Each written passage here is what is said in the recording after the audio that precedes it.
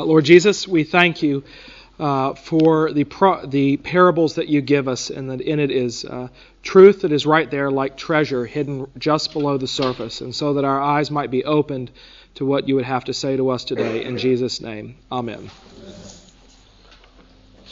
Kansas is one of those bands that, I don't know, I mean, you might have your own opinions. I don't really think that they're all that great. Except they have a pretty amazing story and testimony that a couple of the band members ended up becoming Christians at the height of their career, and it caused a lot of problems in the band. And what fascinates me about that is the question, how did they become Christians? How do you, because that doesn't seem to be a real fertile field for ministry these days, and it from a worldly perspective has only gotten worse. And this morning I'd like for us to talk about the band members of Kansas and others like them. And I think that the parable that says it best is the parable of the prodigal son. And if you've read Tim Keller's book, or if you've read anything by Ken Bailey, I borrow from them liberally. But it's something that's been on my heart recently. The issue of the crowds that followed Jesus, who really were flocking around him, and why is the opposite true today? Why is the opposite true today? So let's read the parable of the prodigal son. And again, if you're looking in your Bible, you see all these little headings that say the parable of the lost sheep, the parable of the lost coins, the parable of the prodigal son. Jesus didn't say, and now the parable of the prodigal son. Right? Jesus actually didn't entitle any of these. The editors later on added them. And in fact, it probably shouldn't be called the parable of the prodigal son. It should probably be called the parable of the two lost brothers. And if you know what the word prodigal means, the word prodigal means to be recklessly extravagant, and to mean having spent everything. And I'm going to go ahead and let the cat out of the bag, because what you find in the story is the person who is the prodigal, the one that gives everything up, is actually the dad. The dad is the one who actually gives everything up. So it would be fair to say that the father is the prodigal, but really it's the parable of the two sons. And whenever you read this, always start, even though it starts at 15:11, always start at 15:1 and 2, and then skip to 11. So hear this. Now the tax collectors and sinners were all drawing near to hear him. And the Pharisees and the scribes grumbled, saying, "This man receives sinners and eats with them." And now he launches into the parables. Jesus said, "There was a man who had 2 sons. And the younger of them said to his father, 'Father, give me the share of the property that is coming to me.' And he divided his property between them. Not many days later, the younger son gathered all he had and took a journey into a far country. And there he squandered his property in reckless living. And when he had spent everything, a severe famine arose in that country, and he began to be in need. So he went and he hired himself out to one of the citizens of that country, who sent him into the fields to feed his pigs. And he was longing to be fed with the pods that the pigs ate, and no one gave him anything.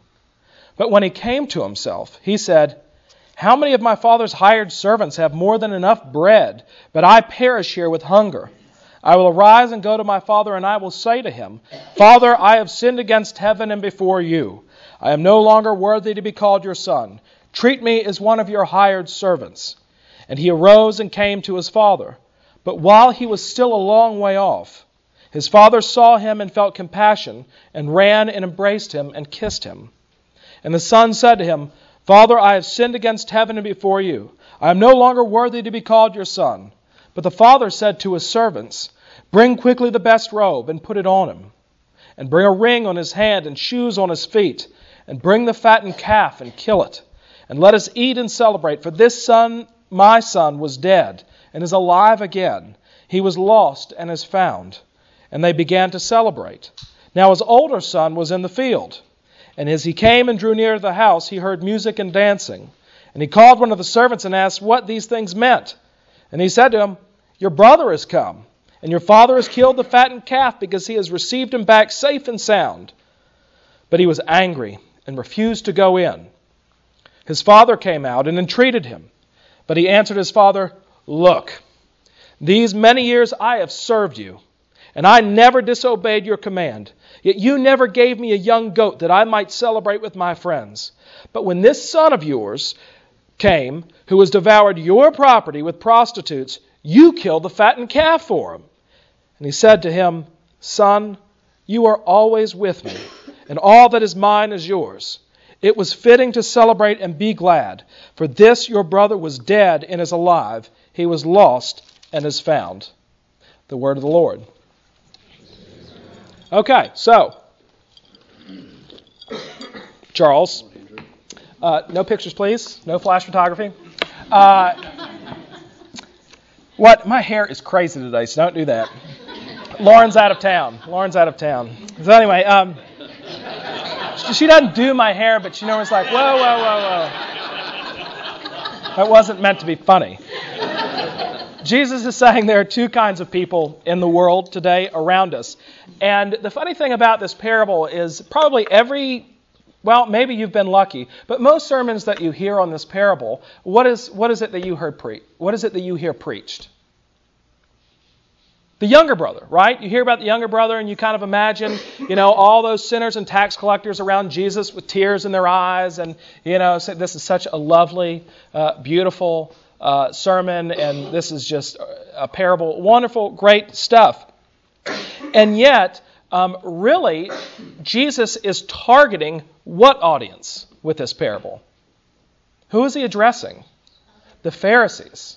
The Pharisees and the scribes. Right? That's who he's actually addressing this parable to. So really his emphasis is on the other brother, the older one. That's who he's talking to.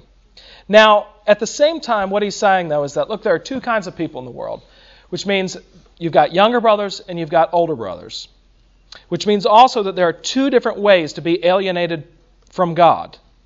And there are also two different ways to seek acceptance into God's kingdom. So you've got the younger brother who has just kind of gone off the deep end and has squandered away what his father gave him, and he's just crazy and rehearses his speech and comes back and is restored. So on the one hand, you've got people who go way off the deep end and who think that they can get back in sort of by ingratiating themselves and even earning their way back in just a little bit, like the younger son tried to do. But we find that the older brother, too, is just as alienated from God, because, of course, the father figure in the parable is God. And he is just as alienated from God as the younger brother, but in a totally different way. And in fact, is really ticked off at the dad for being so graceful and loving toward the younger son. Now, these sinners and tax collectors were not really... the sinners and tax collectors that were flocking to Jesus were becoming the majority group that were gathering around him. And, of course, they correspond to the younger brother. And yet, those who were on the ebb were the Pharisees and the teachers of the law, who represent, the older brother represents them. And you hear in 15:1, now the tax collectors and sinners were all drawing near to hear him, and that is that they were gathering. That was the group that was growing. All right, remember the Pharisees and the Pharisees and the teachers of the law, they were willing to go out and they heard Jesus. And even early on when you read Jesus' Gospels, those are the people who are coming up to Jesus and asking him questions like Nicodemus and John chapter 3. And when Jesus clears the temple of the money changers, they get really excited because they think, finally a guy who speaks our language. And now all of their hopes are being dashed because their idea of Jesus is not who he is, and their idea of who he is are two different things. And they are grumbling at the fact that all these sinners are gathering around him, and they don't like it one bit. Well, they didn't like the fact that they were gathering out, but even worse was that he was eating with them. Now, in the Middle East, if you eat with somebody, that's a big deal. So if you're ever over there, be very careful.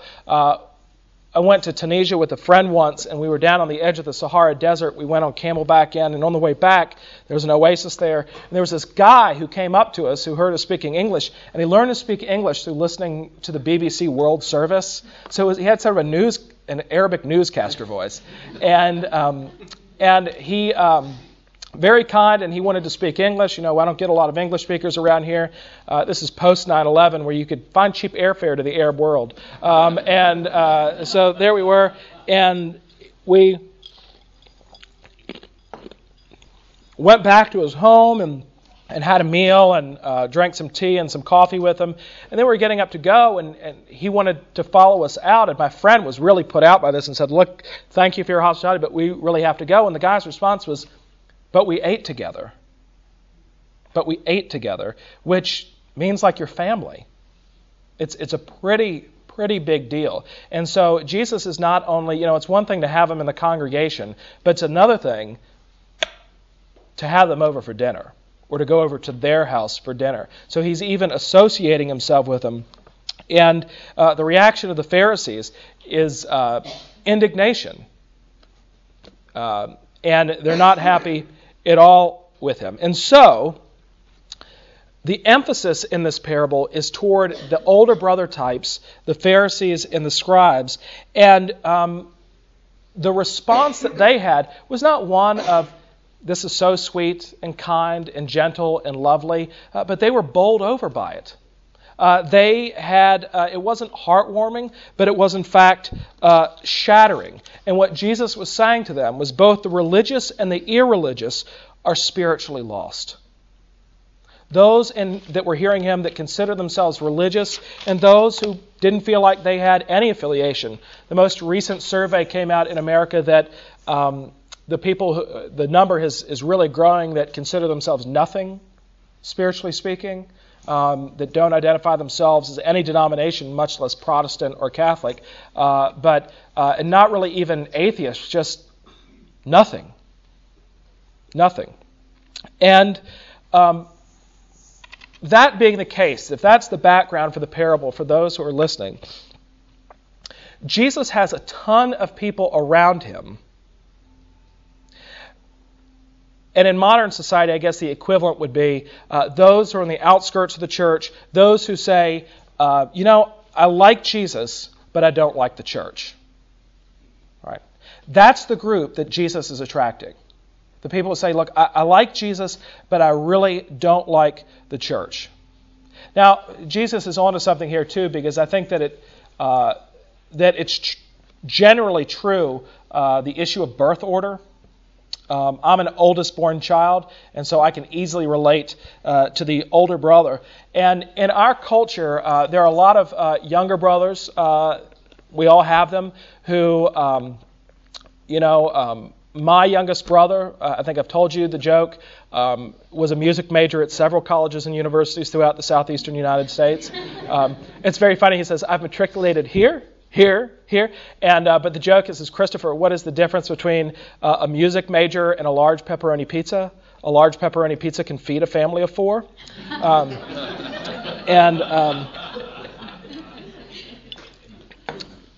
And so, but he right now his thing is he just wants to go out to Vail and hang out. Like that's his thing, sort of go with the flow. And when it comes to moral issues, my brother is sort of he sees them as sort of highly complex things. They're not really black and white. They're sort of gray. He's suspicious of any individual or institution that would claim moral authority over his life. All right, anybody or anything that would tell him what to do, he wants nothing to do with it. And he thinks, look, you're trying to produce something that is highly complicated, like my wanting to go to Vail and just goof off. Or to surf during Hurricane Sandy. He's on his way now to the East Coast to surf. And so, prepared. My other notes are my funeral notes. I'm kidding. No, he'll be fine. He'll be fine. He's done enough of that. Whereas the older brother type in our culture is mortified and taken back by that sort of attitude of moral relativism, and there's often an impetus to take back the culture. That when you listen to the radio or watch the news, you hear these stories and you think, we're going to hell in a handbasket. What are we going to do about it? How can we stand firm?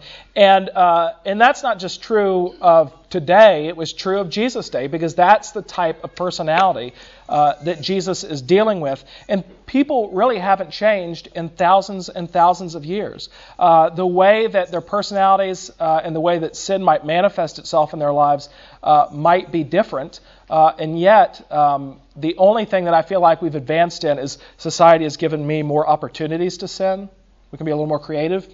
But when it comes to older brother and younger brother types, it feels like not much has changed. And so the older brother types are actually getting really upset with Jesus, and yet there's something about Jesus that attracts the younger brother types to him. So they're all, they're leaving, they're leaving Montana, they're leaving Seattle, and they're coming to hear Jesus. And so Jesus tells this parable. And in light of all that I've said in that culture and in this culture, whose side is Jesus on? No one's. He's not on either of their sides. Because again, he sees them both as spiritually lost and both trying to create a false ladder to heaven.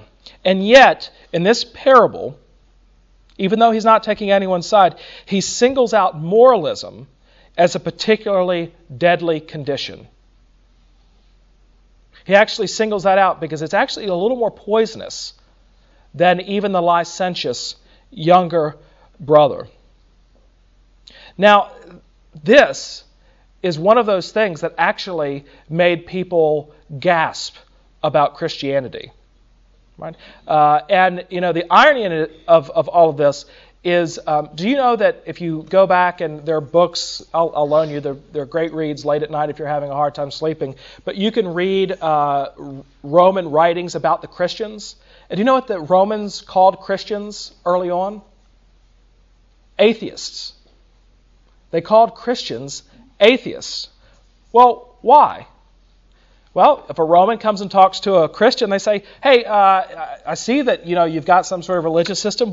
Where's your temple? Well, we don't have a temple. Well, what? If you don't have a temple, where do your priests work? Oh, we don't really have priests. But if you don't have, what about sacrifices? I mean, what about sacrifices for your sin? Oh, no, we don't do that because there was one sacrifice once and for all on the cross through Jesus. And so they're saying, look, you don't have a temple, you don't have priests, you don't have a sacrificial system. Y'all are a bunch of atheists. Right? You're the non-religion. Right? And that's what Christianity was known as. It wasn't known as a religion, it was known as the non-religion, because the Christian could say, we have a high priest who mediates on our behalf and sits at the right hand of the Father.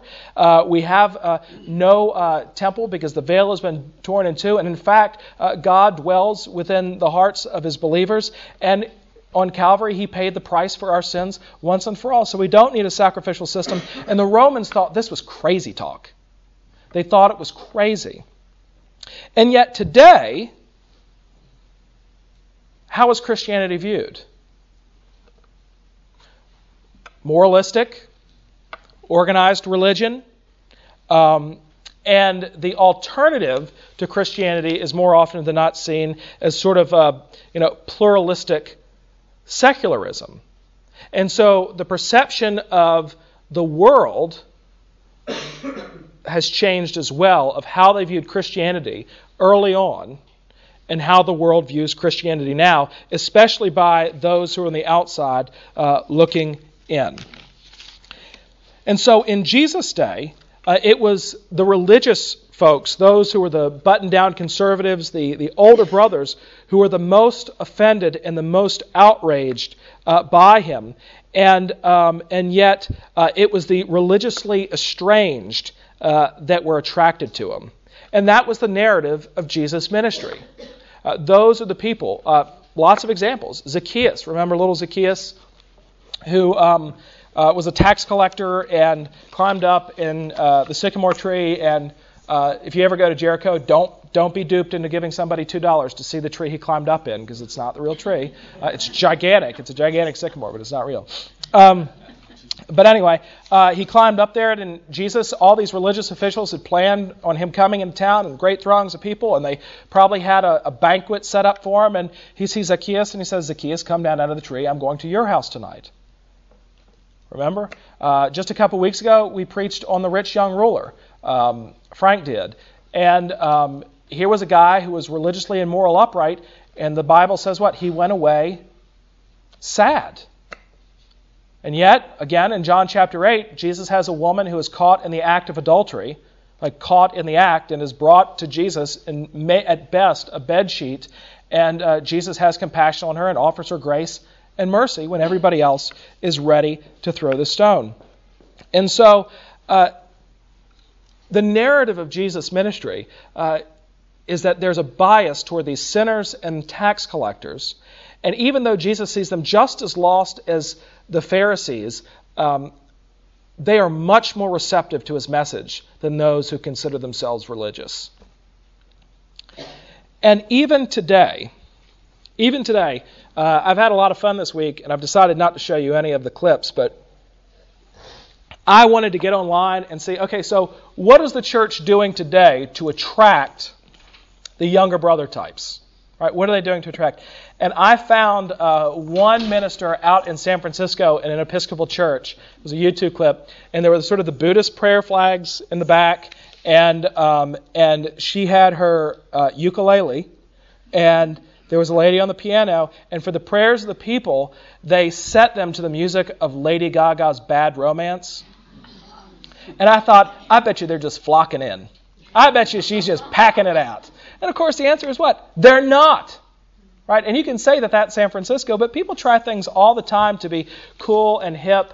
And there's a really great movement in the church today to reset old hymns to new music. If you've been involved with Reformed University Fellowship, or if you've had an opportunity to visit places like Red Mountain Church over in Avondale, you've heard this. And I was talking to a guy about it and said, I think it's really great because I feel like the words are timeless and yet the music is reaching people. But he said that as he traveled around the country, what he found funny was that he saw like basically every worship leader wearing the same cool flannel shirt. And he said, so there's a huge attempt to try to relate to that younger brother culture, and yet the younger brother culture still looks at the church today, even when it tries to be hip, and says, I don't think so. Now, part of it is I think that they can smell a rat. Right? I think that they can tell, the state motto of North Carolina is to be, to paraphrase it, to be and not to seem. Right? And so, they can tell when you're seeming to be something and you're not really who you are. I've had people at my old church at St. Helena say, well, we'd really love a contemporary service with words projected and that. And I said, it just isn't going to work. Right? Because it's clearly not in the ethos and in the culture of the place, and they're going to see right through it. And so regardless of what even the sort of cutting-edge churches, and even in the Episcopal Church, which claims to be sort of progressive and with it and hip, most congregations are filled with graying, older folks. Now, I like older folks, but you know what I'm saying. But what I'm saying is that the young people are for some reason not attracted to it. We're not doing any better job than the non-denominational churches or the Bible churches in doing it. So even in those places, and including ours, the church basically draws conservative, buttoned-down, moralistic people. Right, that's me. I talked to a campus minister recently, and I asked him what he was doing for campus ministry at a university, and he said, "Oh, well, every Wednesday I have a communion service in the chapel." And I just thought, that's, I'd love to be there. Now, no, if you're a college student, who is that going to pull in? Who is that going to attract? People who like church, right? I remember as a college student, I was a Christian, and I'd look over the clock on Sunday morning and I'd think, Lord have mercy. It's all I could do to go to Sunday morning, much less Wednesday afternoon. But in speaking as an older brother, my disposition is generally conservative, and so that I'm not terribly bothered by it. But those who we might consider licentious, liberated, broken, and marginal, they generally avoid the church. They avoid the church in general. So what does this mean? Okay, here's the tough question, and I want to hear what you have to say. If the preaching of ministers and the practice of parishioners do not have the same effect on people that Jesus had, then are we declaring the same message that Jesus did? That's where I'm convicted. That's where I'm convicted. So what is the difference between the church, and I mean the church in general? I'm not picking on the Advent because, believe it or not, the Advent is doing remarkably well in this area. And I know it's easy for me to say because I work, they pay me to say that. But I think if you looked around, you would see that.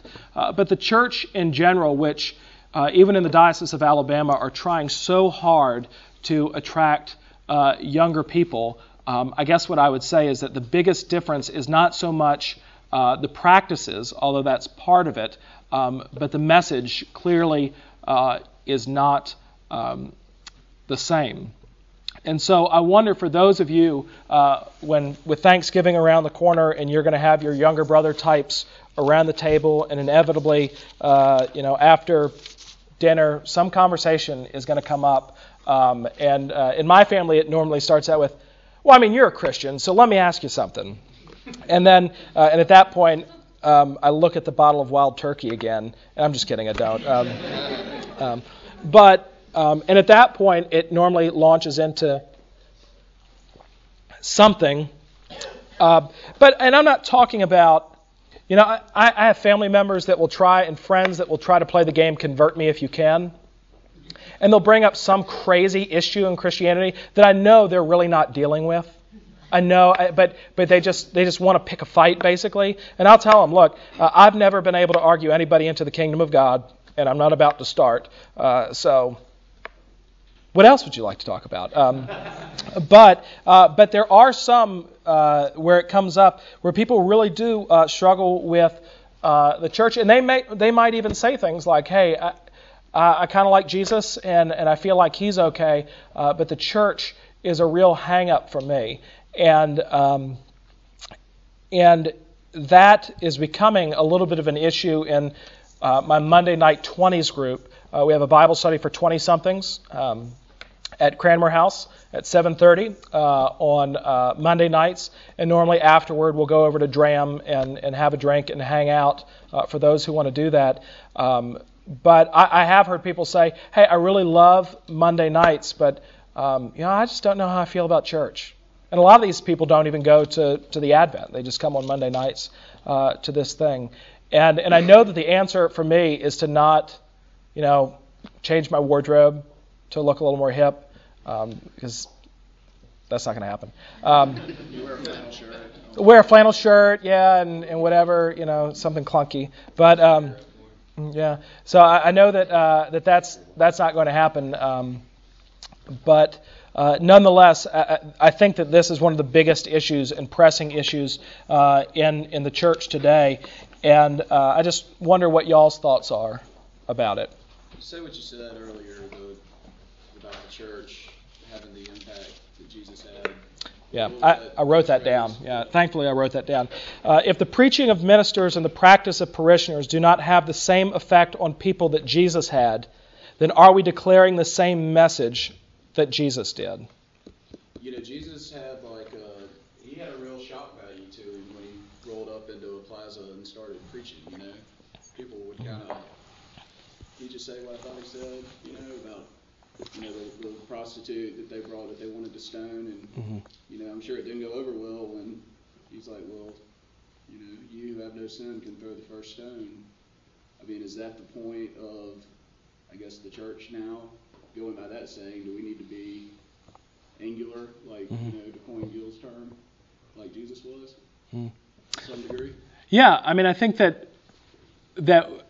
when Jesus was preaching, they would say, I've never heard this before in my life. And what they heard for the first time was the gospel. And I think that in most churches that we walk into today, there's such an effort to be practical that Christianity really does become about, it's sort of, it's presented more as this is a lifestyle that will help you order your life in such a way. So you get sermons like how a Christian should balance their checkbook, or which apparently is different than anybody else. And nobody really balances their checkbook. Or a lot of the Christian bestsellers, you look at them, I mean, they're normally like 5 steps to X, Y, and Z. And so Christianity is sort of seen as a means to being happy, and rather than a message about rescue. So when the sinners and the tax collectors are hearing this, they're nodding their head yes, because for most sinners and tax collectors, they don't have to go very far to go. They don't have very far to go to realize that their life is a mess. Like if I said to my brother, which, my mom's always like, can you talk to him? I'm like, oh.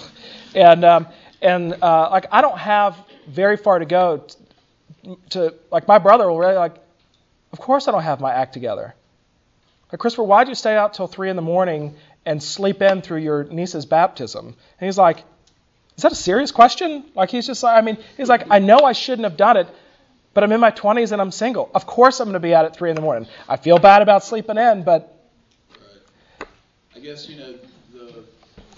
I agree with what you said about we should have that impact as a church and, from the culture and everything,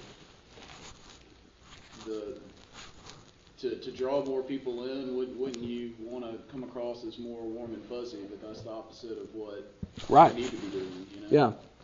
So, yeah, Jesus was. I don't know the answer, but it's just a conflict, I guess. Mm-hmm.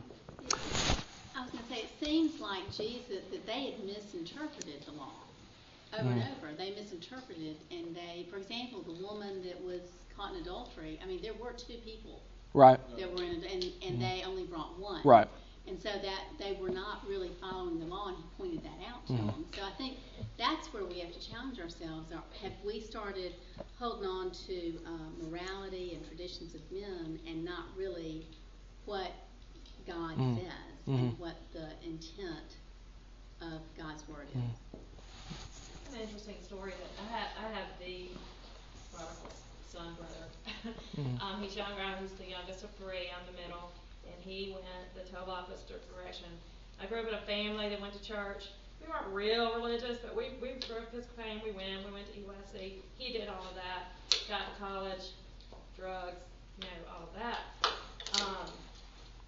But now he gets married and he's kind of come around. And my mom sat down with him one day and said, how did you, because he never went to rehab or anything like that, how did you get back in the circle, whatever? And he said it was the foundation of the church and what he learned that the parents of the church taught him. Mm-hmm. So he wants to go back to church and he wants to do those things. So I look at it as if you're, first of all, building the foundations when you're little, but having it's in your heart. It's there, it's in your heart. If you have that in your heart, then that's what God is pushing you towards the church. More than the church trying to bring you in. I think it's God pushing you towards the church more. I don't know how the church handles that, but that's how you get to the church. More than the church thinks you have to be here. Of course you do that when you're little, but I would think the broad difference is the older people, our culture primarily, is what we were brought up with, and the younger people feel liberated from the constraints of that. And they don't want to join that sort of restrictive, behavior-oriented type culture, whereas they feel freed up and want something that's looser, more forgiving, so forth. I would think that's the main difference. David? At the end of the day, if the younger brothers really are accepting Christ in their hearts, but they're not going to church, isn't that enough for God?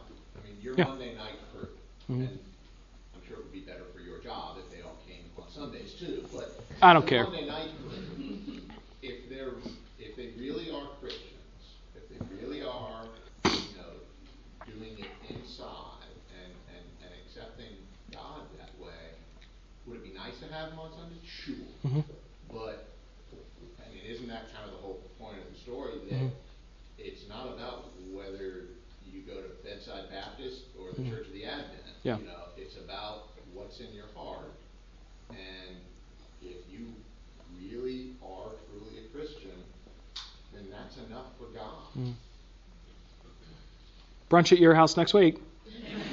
I think from the younger brother perspective, I think what the younger brother, and this is a misconception, because I think that when they look at Christianity, what they want is something that works for them. Now, whether what they need and what they want are often two different things, but what they are afraid of, and of course this is not true, but this is a misconception, is that the church is going to try to turn them into older brothers. And you make the point, like, that's not actually what we're after at all. And so often the focus is placed on the church, and that's where the criticisms about hypocrisy come in. And of course the answer to that is, yeah. The church is full of hypocrites, right? That's kind of the point. We're here because we are hypocrites. But the focus, instead of being on the church and on the broken people here, and even the self-righteous people, the focus being on Jesus, right? That's where the ultimate focus is lying. And I think that so many people make their decisions about Christianity based on their experience with other people, and of course that's not the way to do it.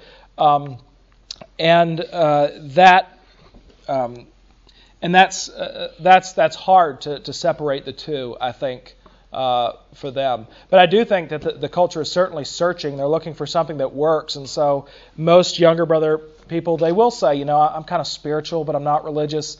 And they're kind of this, like, they'll pretty much try anything. Like, if you invite them to church, they're probably going to come. But they'll also go do Zen meditation with you as well, or go over to the reservation and do whatever they do. My brother has done all kinds of stuff, and so he's sort of whatever works for him. He sort of, and he tried to tell me. He said, "Well, I kind of consider myself an Eastern Zen-minded Christian," and I said, "That is hogwash." And I said, "You can't articulate any Eastern religion to save your life. You just want whatever is going to work for you." And he said, "Yeah." He said, "Yeah, that's true." He just tried to sound philosophical about it, but I guess, but in all of it is how we deal with the younger brother types, because I do imagine on that day when Zacchaeus was up in the tree. There are probably a lot of people that wish that Zacchaeus would have just stayed up in the tree. And we all have those people in our lives where we just assume, like the big joke in Beaufort, which is filled with retirees. I preached one time on Zacchaeus, and it was actually the Sunday before Election Day. And I said, you've got all kinds of people who you hope will stay up in the trees. Democrats, Republicans, independents, even younger brother types. But the fact of the matter is that Jesus calls them down out of the tree and says, "Today I'm going to eat with you."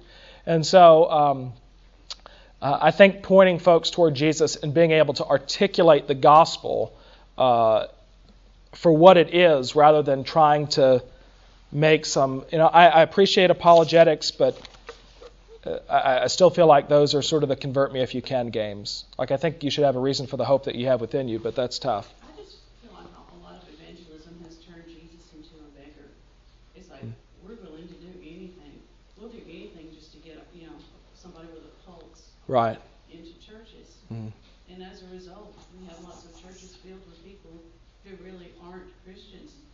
And so the world doesn't see any difference between us and them, because, Yeah, and I think, and most people, and what they do, though, is unfortunately what they do is they hook you, and then they say, "Oh, by the way, here's a checklist of kind of what you need to do in order to get it together." And I think I told you all about this, the baptism that I did a couple weeks ago, where the girl came in the office, and she said, "Look, I've really been, I want a personal relationship with Jesus. I just need someone to help me get there." And so we spent about an hour together, and we talked, and we prayed, and she looked up, and she had tears in her eyes, and she said, what do I do now? And that's always the question. And the answer ought to be, trust Jesus. That's all you have to do. But in this case, she'd never been baptized. And I said, well, let's go get you baptized. And she goes, okay, lay my calendar out. When should we do it? And I said, no, right now.